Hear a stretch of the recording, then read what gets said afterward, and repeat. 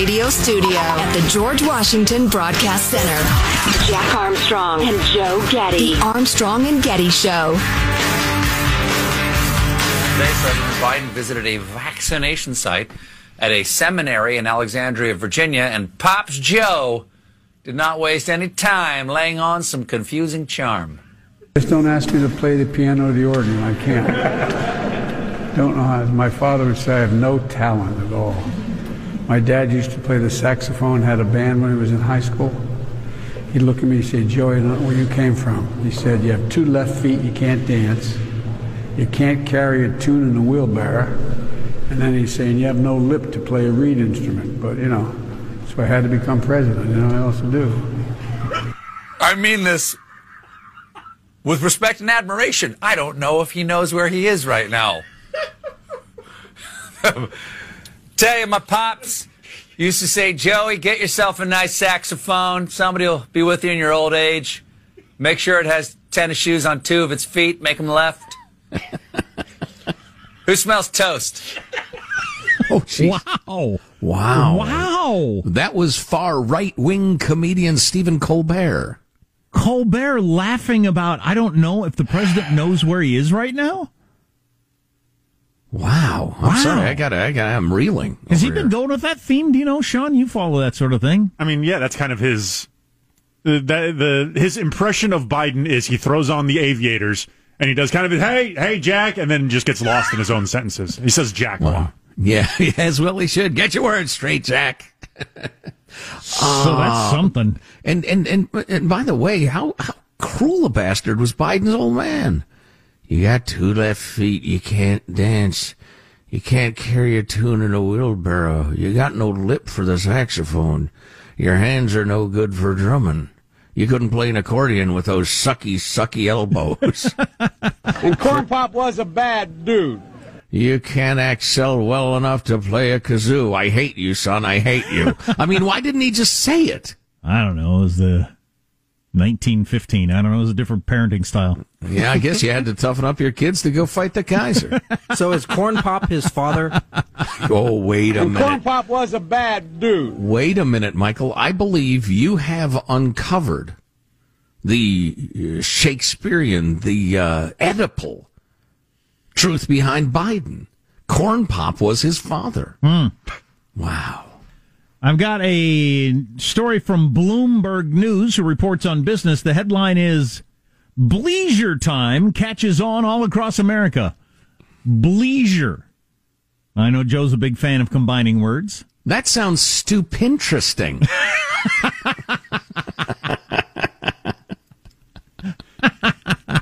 Will you eat an outrageous bar, or does that rub you the wrong way? It sounds intriguiotic. I tried to read the article, and I didn't get very far before I lost something so to you do. just wanted to taunt me with a combined something word. To do with business and leisure combining. Bleisure. Yeah, right. Everything doesn't need a name. I don't know. You're working from home, you spend a good solid hour on the report, then you go for a walk with the dog. You don't have to give that a name. Oh, boy, that's funny. Lindsey Graham's on fire today, senator from South Carolina. He said, I think it's now time to shut down our immigration system and have a timeout. What they've done by abolishing the Remain in Mexico policy, people are released into the country. We've got a mess. I've heard a couple people say that now. Let's just stop everything. Announce we've stopped, and then, kind of like talk this over. That seems like a good idea. Yes, it does. I mean, for goodness sakes, whatever is happening now has to be stopped immediately. The humanitarian nightmare going on the border, if you're not, following this, it's just crazy. The cartels are moving people and a lot of children north by the tens of thousands and just throwing them in the desert.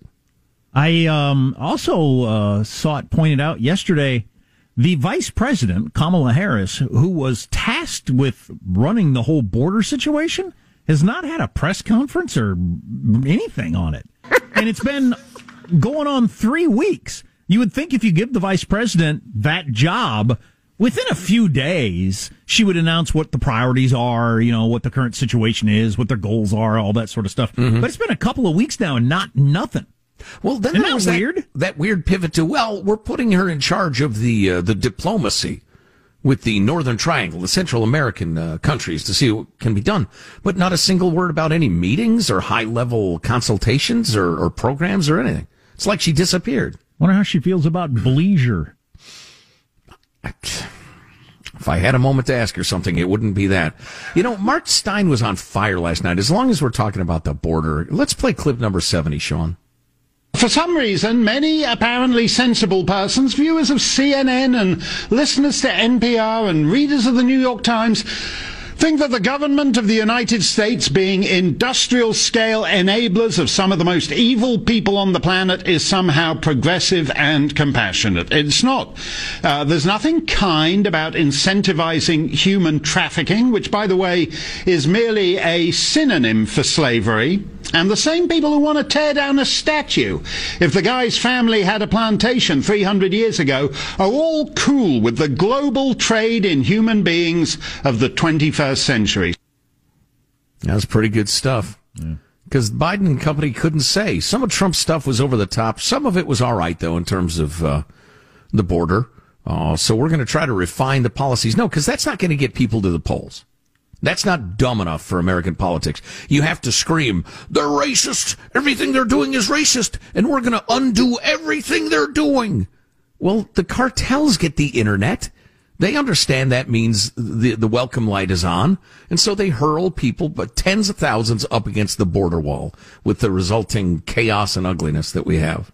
Oh, that reminds me, Senator Tim Scott, who I absolutely love, speaking of South Carolinians, is talking about political correctness and all sorts of stuff as a black man. And I thought he really brought it. We'll bring you that a little bit later this hour. Have you ever done peyote? This is being aired, sir. Actually, the answer to that is no. I don't really know what it is. No, it's a hallucinogen. It's naturally derived. The Indian tribes have used peyote for Homer did it thousands of years. Homer did it in the Simpsons movie. Yeah, about all I know about peyote. No, never made that trip. Well, they're not discussing that being legal, or GHB. That'd be the growth hormone. But a whole bunch of other stuff they are discussing in California, making legal. Psychedelic drugs legal. An Army veteran made his case to lawmakers yesterday in California about how it has helped him so much after his PTSD, serving in Afghanistan, and he came back, and it's gotten him back to normal. So, yeah, there are really interesting experiments also with psilocybin, the active ingredient in mushrooms. They mentioned that mushrooms. One? Yeah. They mentioned mescaline. Yeah, I think that's totally legitimate, and they ought to be, doing whatever experiments might help our guys and gals who've suffered from that. Not to mention, I'm talking about our military people, but a lot of people have suffered from traumatic things that have messed up their heads. Mm-hmm. Speaking of which, I had no intention on talking about this, but it's kind of an obvious opportunity. Both my wife and I are taking a break from alcohol for a couple of reasons. Partly weight, honestly. It's a lot of calories. And the second thing is I became aware. Do you drink, what is that ice cream with rum in it year round? Eggnog. That's your only drink, right? Eggnog. Middle of summer. Ice cream with rum. That's how you describe eggnog. I was like, wait a minute, there's an ice cream full of rum? Maybe it's time to end the little break. And I'm a drinking man. And I say this to my fellow drinking men and drinking women. I'm really glad we're doing this because I'm one of my things is always be honest with myself. And sometimes that's really hard, but I've come to realize I use alcohol as a numbing agent. And the problem with that is if you have an issue that you ought to be solving, you won't solve it when you're numb. It has to gnaw at you enough that you put out the energy to do something about it. And so I'm going to end the speech there. If you, like me, kind of numb that emotional toothache instead of going to the emotional dentist, if you will, doing what it takes to fix the problem. The emotional dentist. Yeah. Just be honest with yourself that that's what you're doing. So how long are you taking a break? End of speech. Well, our plan is 2 weeks. We'll see how it goes. We'll see how it goes. I'm really liking it. How many days into it are you? A few. I will tell you this, it's harder to get to sleep because when you're bombed, I mean, you're just, there you go, you're out. I was going to say, when do you miss it most? Playing golf or afternoon or first thing out of bed? When I'm sober. When I'm Sean, talking to a boring person. High five, Sean. You're too far. I'm reaching in. High five. Doctor. When I'm, you know what? I make jokes about that. Now I can remember my problems. I miss it most when I remember my problems. As soon as somebody says, and have to deal with them. If somebody says that reminds me of the time and then I think I wish I had a drink right now. Is there a bar around here? You people are so dull. You're so dull. I wish I could drink. Other people just listen to this, huh? Yeah. Other people straight up llisten to this. Wow. Other people enjoy listening to it. That's what's most amazing. I was rereading just a chunk of Jeff Tweedy of the band Wilco's autobiography last night as I was trying to go to sleep, and he mentions completely sober going to sleep. Yes, 100%. And he was talking about how bad he is at small talk, which is something that I have in common with him, and it makes me sad because that seems to be the way people bond. And maybe I would like to bond, but I'm terrible at small talk. And he said he gets to places and people say, hey, how are the Cubs doing? Or what do you think of the Cubs this year? And he said, all my answer is, I'm a normal male human. I'm a normal male human. We're not exchanging any information. There are no ideas here. It's just, and I want to talk about, all the Cubs are going to be dead someday. Rizzo, the other guy, the guy with the goatee, someday they will die. And where do you think we go when we die? But nobody wants to talk about that sort of stuff. So it's just the curse of being a weirdo, I guess. I don't know. The curse of being a weirdo. In short words, simple words. I'm a simple man. Yes? So there are a couple of people that are running for president, Republicans. It's pretty well known now. It seems very clear that Mike Pompeo, the former Secretary of State, is running for president. Point of order, Mr. Chairman. When are they running for president? In 2024. But the race starts in 2022, and it is 2021. We don't have to talk about it. But another guy that a lot of people think is running for president, I mean, it's being reported that he's talking to folks, is Tim Scott, the senator from South Carolina. And he said some good stuff yesterday. We'll play for you coming up. Armstrong and Getty.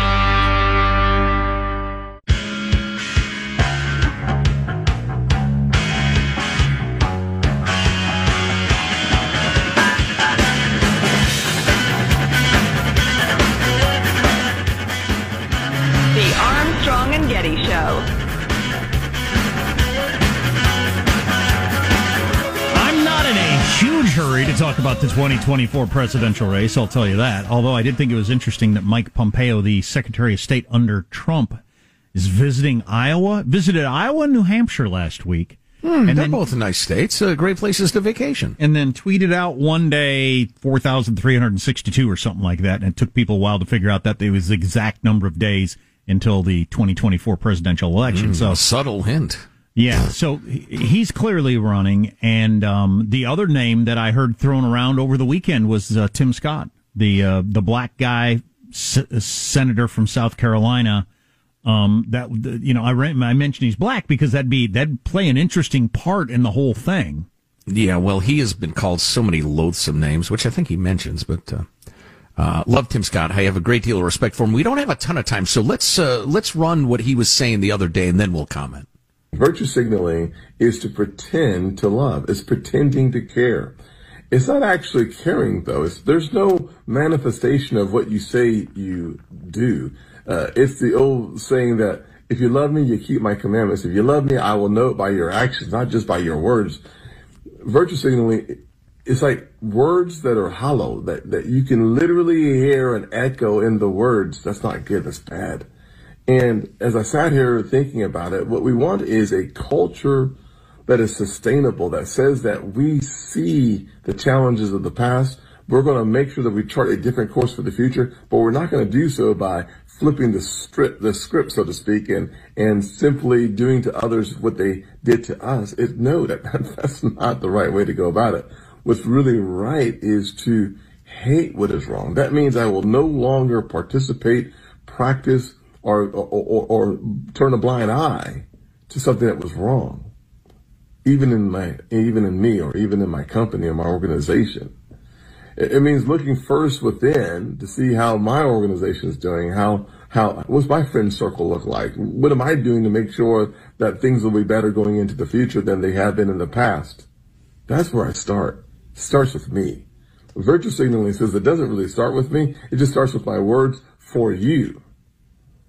True transformation, holding tightly to what is good, starts with me. It means that I have to do something that makes this world a better place. It's what I strive to do as a legislator. It's what I strive to do as a Christian. It's what I strive to do as a human. It's so important that I get it right, that getting it right means that I can build a sustainable culture of transformation where those who have been victimized in the past will be victims no longer. They will be victors. It means that I will do the things necessary to be inclusive in my approach to your well-being, to my well-being, because it's in our mutual best interest. It's not pretending to care. I can't think of anything worse than pretending to care. Tim Scott was also talking the other day about the moving the All-Star game out of Atlanta, which has made me crazy. And he pointed out, among other things, that the voting requirements in Colorado are the same or stricter, or, they're incredibly comparable to Georgia. They're practically the same. And then he also pointed out that Atlanta is 51% black, Denver 9% black, and moving the All-Star game is going to devastate the stadium workers, all the local businesses in that area that are overwhelmingly black. And he says the MLB is voting the All-Star game out of ATL, which has more voting rights than Colorado. The wokes are at it again, folks. He's also talked about he is constantly hammered with Uncle Tom, House N, just called the most horrible names constantly. You get somebody says something slightly mean about AOC. It's on the cover of the New York Times. He's hammered with horrible epithets from the left constantly. But he's an impressive man. Be an interesting matchup as a presidential candidate. Oh yeah, it would. That'd be fun to follow. See how it turns out. Anyway, more on the way. Armstrong and Getty.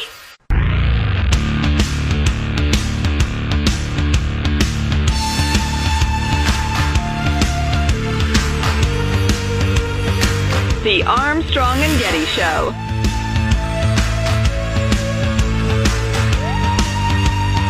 It is reassuring to see that for-profit operations and businesses are speaking up about how these new Jim Crow laws are just antithetical to who we are. I think it's a very tough decision for a corporation to make. New Jim Crow laws, you say? I highly recommend the opinion piece in USA Today today. You can go online and check it out. I thought it was pretty well balanced. It beats up Republicans for claiming Georgia was a fraudulent election back in November, but then also beats up on the other side for claiming that this is worse than Jim Crow because it's not even within 1,000 miles of that. Boy, that's uncharacteristic for the USA Today. I'd like to know who wrote that, but we'll post that for you at ArmstrongandGetty.com in the next few minutes. That's good. I'm glad to hear that. There's been so little of that. To call the Georgia voting laws Jim Crow laws is obscene in half a dozen different ways. And if you didn't hear it, I believe, Jack, it was the first segment of hour number 2, I think, when you were talking about correct Jim Crow laws. 2 or 3? 2? 2. Got the memory of Joe Biden. Okay, great. So, yeah, a description of what the Jim Crow laws actually were and how it is unforgivable to compare Georgia's new, perfectly reasonable, very like the Colorado laws, very like New York, very like Delaware, which happen to be where the baseball all-star game's going, where Major League Baseball is headquartered, and Joe Biden's home state, Georgia's law, very comparable to those. And to compare it to Jim Crow is just, oh my God, it's obscene. That was a nightmare period of horrifying violence and racism. It's like you can't throw around, this something trivial is as bad as the Holocaust. People jump down your throat, and they probably should. Yet Biden's getting away with it. Anyway, Fay Vincent, who used to be the commissioner of Major League Baseball, wrote an editorial for the Wall Street Journal, came out today. Rob Manfred's all-star error. Manfred, the current Major League Baseball commissioner, who in knee-jerk fashion moved the All-Star game out of Atlanta.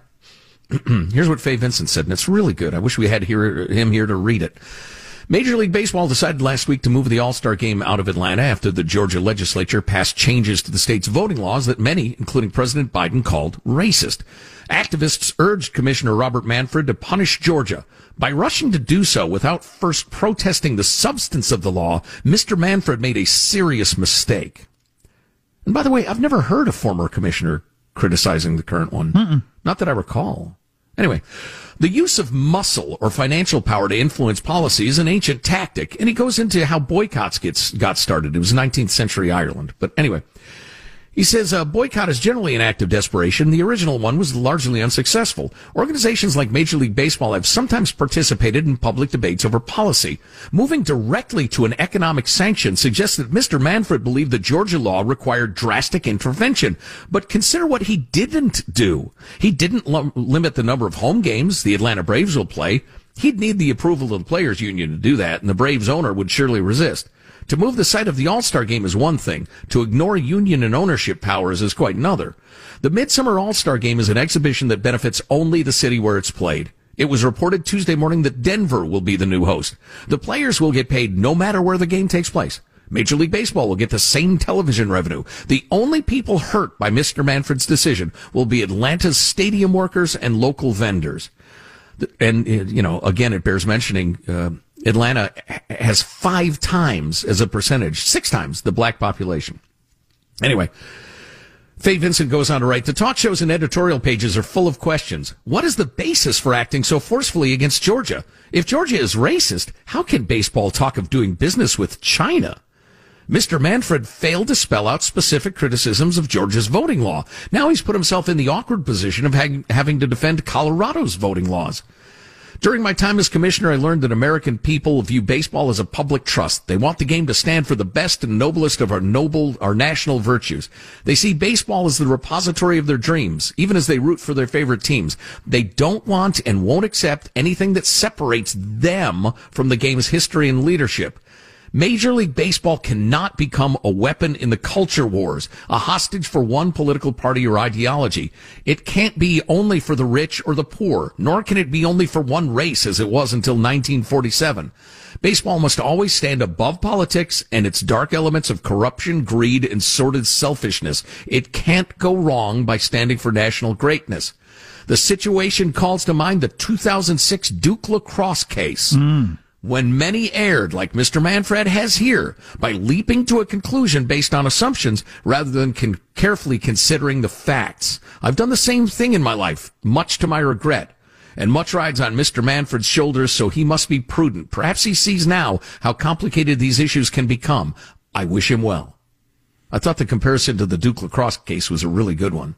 So do you think there are more shoes to drop on this, or just... Is it over? Because not that many people pay attention to where the All-Star game is played.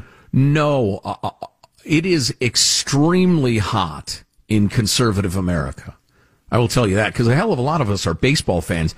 The reality in American life right now is that it's very hard to get anything done fueled by public opinion unless you have a substantial share of the media. Maybe not even half, but you got to have 35% of the legacy drive-by media, or it's very hard for the wave of opinion to get big enough to crest and break successfully. So I'm not optimistic. It absolutely should. Rob Manfred should come out today and say, I made a mistake. I reacted to what I heard. I heard the president say these laws were worse than Jim Crow. And I took his word, and I'm sorry for it, because I've looked at Georgia's election laws. I've looked at Colorado's election laws. I've looked at the laws in New York, where Major League Baseball is headquartered. And I've realized that while you may not agree with Georgia's election laws, they are not nearly as terrible as they were described. I would like to announce again with regret that the Atlanta Braves will host the All-Star game this year. Mr. Manfred, if you'd like to take a transcript of the show and just read it aloud and get back to sanity, feel free. So, and can I get some tickets? I don't get modern art, and I think a lot of it is a sham. But here was a $400,000 painting that was on display, and it was some sort of weird modern artness where it's just a bunch of scriggly painting on a wall. I would not pay $400,000 for art unless it included the password to $1 million worth of Bitcoin. This particular art included paint buckets and paint brushes in front of the wall of like Jackson Pollock style art. I mean, it's just like splatter painting. Yeah, splatter painting. Okay. A couple showed up and for some reason thought that it was a like one of those murals that people are supposed to come along and participate in adding to or something because there were buckets and paintbrushes in front of it. Oh, boy. And But that was part of the art. Okay. That was part of the $400,000 art display. And they picked up the brushes and just went to painting on it. There. I fixed it. It needs more red. That's funny. There's no direction. Wow. Of course, did they make it worse or better? How would you know? They drew a smiley face on it. You know, or a penis. Are most people familiar with Jackson Pollock style art? That I think so. Just the drips on a thing. Maybe you saw the movie or whatever. I wasn't aware of this until I got on my Andy Warhol kick, and I was reading a bunch of books about art through the 20th century and that sort of thing. So art had been pretty much exactly the same for like 1,000 years. It was pictures of Madonna and Baby and Jesus and kings and queens and bowls of fruit and people in ruffled sleeves. And it had been almost exactly the same forever. You had one Picasso who was like, what is that? And then everything else was the... Yeah, and then there was a little a break away from that. And the Jackson Pollock splatter thing came along, and he and others, a lot of critics at the time, thought this would be the next 1,000 years of art. And it lasted like 15 years. And everybody looks back on it for the most part and thinks it's just dumb, including like art critics, like smart people, not just me. Yeah, so I don't read about that stuff ever, so I would have no idea. I didn't know that. No, so it was a weird overreaction to everything being so particular, and rich people paid for art existing, so artists knew they had to paint that sort of crap to please rich people. It's the only way you're going to ever sell anything. Recency bias might be my favorite of all human kind of preconditioner, which is this thing that this is how it will always be. Right, and this is the biggest thing that's ever happened. Not the apex, never getting better than what I just saw right now. Yeah. Whether you're talking about that or LeBron James, it's just Well, I'm much more familiar with music criticism, as you know, and I've said many times when the revolution comes, music critics will be first up against the wall because they are absolutely the worst human beings, short of, I don't know, the Chinese communists and various, torturers and criminals. But, just the pretension of it, just any art criticism, music criticism, even, like, I appreciate, like, a good movie reviewer who understands that don't review King Kong versus Godzilla like you're reviewing whatever, some French art film where people smoke and look at each other. It's for a completely different audience. I'm still threatening to do a music podcast where I interview various musicians and songwriters I admire. What's stopping you? I don't know. Just me, my personality. You're spending too much time on your bleisure. I'm a coward. Back to bleisure. It's what, half business, half leisure, or leisure during business? Business and leisure. It's coming up with a better business-leisure balance, I think is what bleisure is. Why do you have to combine them? How busy am I in this scenario? I have time. Say both words. And it has to do with coming out of the pandemic and people being used to being at home or something. They think bleisure, according to Business Insider or Bloomberg, it has wherever to do I came with work attire sucks. Nobody likes it. It's possible work attire's gone forever. That sounds like Beschulblit to me. If I could change one thing about the radio, it'd be that we could say BS. Yeah, wouldn't that be great? I love that word. It's the perfect word. See, that's why I want to use it. The F-bomb is often just laziness, or it makes things funny, it intensifies them. But bull-s is the perfect word for describing what is bullcrap. What we've got coming up is not that. Doctors believe they've pulled off what they call the holy grail of surgeries, once thought undoable. And this just out, the Biden administration has announced how much their tax hike is going to be to pay for all the infrastructure stuff. So all that on the way. Armstrong and Getty.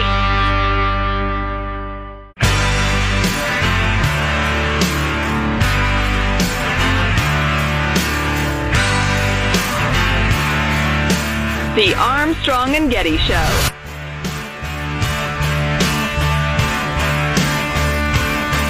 We're working with G20 nations to agree to a global minimum corporate tax rate that can stop the race to the bottom. Together, we can use a global minimum tax to make sure the global economy thrives based on a more level playing field. Well, that's over my head. That's Janet Yellen, the Secretary of the Treasury, trying to get a global corporate minimum going. That's an interesting idea, which would require a globalist government with enforcement powers, or some sort of treaty, I suppose. I mean, if it's all voluntary, go have at it. Just in, Joe Biden proposes $2.5 trillion in corporate tax hikes to fully pay for the infrastructure bills that he's going to get through this year, he hopes. $2.5 trillion in corporate tax hikes. Wow, that's funny. I was just rereading the piece in Forbes last day or two. If there's one thing that virtually all economists are united about, it's this. Corporations don't pay the corporate income tax. Who does? Well, I'll give you a very short version. Why is that? A corporation is not a person. It's a relationship between workers, managers, stockholders, consumers, and others. You can tax relationships, but relationships don't pay taxes. People do. The burden of tax must fall on the buyer, the seller, or both. In other words, it comes out of the pockets of the buyers of the product or service, and it comes out of reduced wages among the workers. That corporation. I saw one study, and, I take all these with a grain of salt because I'm sure there are counter studies, but this particular study showed that 70% of your corporate taxes will be paid by consumers and employees of those corporations. And I imagine the other 30% would be in reduced profits or reduced revenue, in short. Probably spread out over a bunch of different things. Yeah, but the idea that the big evil corporation is paying it, even if I concede that study had some merit, the corporation pays a tiny bit, and the rest comes out of the pockets of consumers, and especially consumers who happen to work for that corporation. The corporate tax is a dodge to get more money to the government under the guise of we're sticking it to the evil corporations. Speaking of things I don't know much about, doctors claim they pulled off the holy grail of surgeries. I'd never heard that this was a challenge, but apparently... Head transplant. Well, that will be the holy grail of surgeries. Head transplants, and I'm going to find me a good-looking young buck in the prime of life and get my head on him. Yes. I'm always assuming that me goes with the head. I would agree. Yeah. There's no way to know until after it happens, though. True. Well, the brain, Sean, the brain. What about the soul? Oh. I don't know. But I'm me as long as the head goes, I think. Yeah, I think modern man would agree the soul is either within the brain or something entirely apart from the body. Anyway, what they were calling the holy grail of surgeries that was thought to be impossible is a tracheotomy transplant. That is your windpipe. For all kinds of reasons of blood vessels and this and that, they thought it couldn't be done, and they've done it successfully and think that they can do it in the future. Trachea transplant? Trachea, yeah. Yeah. Sorry, I was doing what you often claim is a problem. Reading while talking. A trachea transplant, your windpipe. They transplanted a windpipe from someone. I had no idea. Else. Like you, I had no idea that was that difficult. I wouldn't have thought it was. They thought it was just because of the blood vessels and everything involved, just impossible. Such a huge leap forward. You know what it's going to lead to? What's your windpipe connect to, huh? Your head. It's a step toward the head transplant. I thought you were going to say maybe a weaselly voiced DJs could get a new trachea and dilate. Get some good pipes. You know you want a happy ending. I'm Jack Armstrong and Joe Getty. Final Here's your host for Final Thoughts, Joe Getty. Let's get a final thought from everybody on the crew, beginning with our technical director. He keeps us on the air, Michelangelo. Michael. Yeah, earlier we were talking about art, and I remember I cannot draw. I used to take art classes, and the teachers would look at me and say, why don't you at least try? And I would say, I am trying. Ouch. Positive Sean, our producer. Sean has a final thought. Yeah, possibly picked an awkward day to go sweat shirtless for my first day of the year working in the somewhat chilly studio, because it's hard for me to realize, am I just chilly from lack of sweatshirt, or is this the chills from the vax that I got shot with the other day? Other than that, I'm feeling fine. You got the one and done Johnson & Johnson. Oh, yeah, I never have to think about it again. Now I just got to wait a little bit, and then bingo bango, I'm flying all over the place. Oh, yeah, go get him. Jack, you're the co-host, for goodness sakes. Do you have a final thought for us? Have you ever looked at the back of a truck, like a semi-truck, and you noticed that the roll-down door has got all these, like, diamond shapes all over it and everything like that? They call it quilted. Yeah. Look the next time you do it. I saw an article of why that is. It's to deflect the sunlight off into other directions so it doesn't shine back in your face when you're behind a truck. I never knew that. I didn't know that either. There's nothing more blinding than when the car in front of you, the angle of their back window is exactly right. It's just... Yeah, it's awful. I ram them when they do that. That's good. That's smart. You should. You know, I had a final thought, but I decided it was too gross. Okay.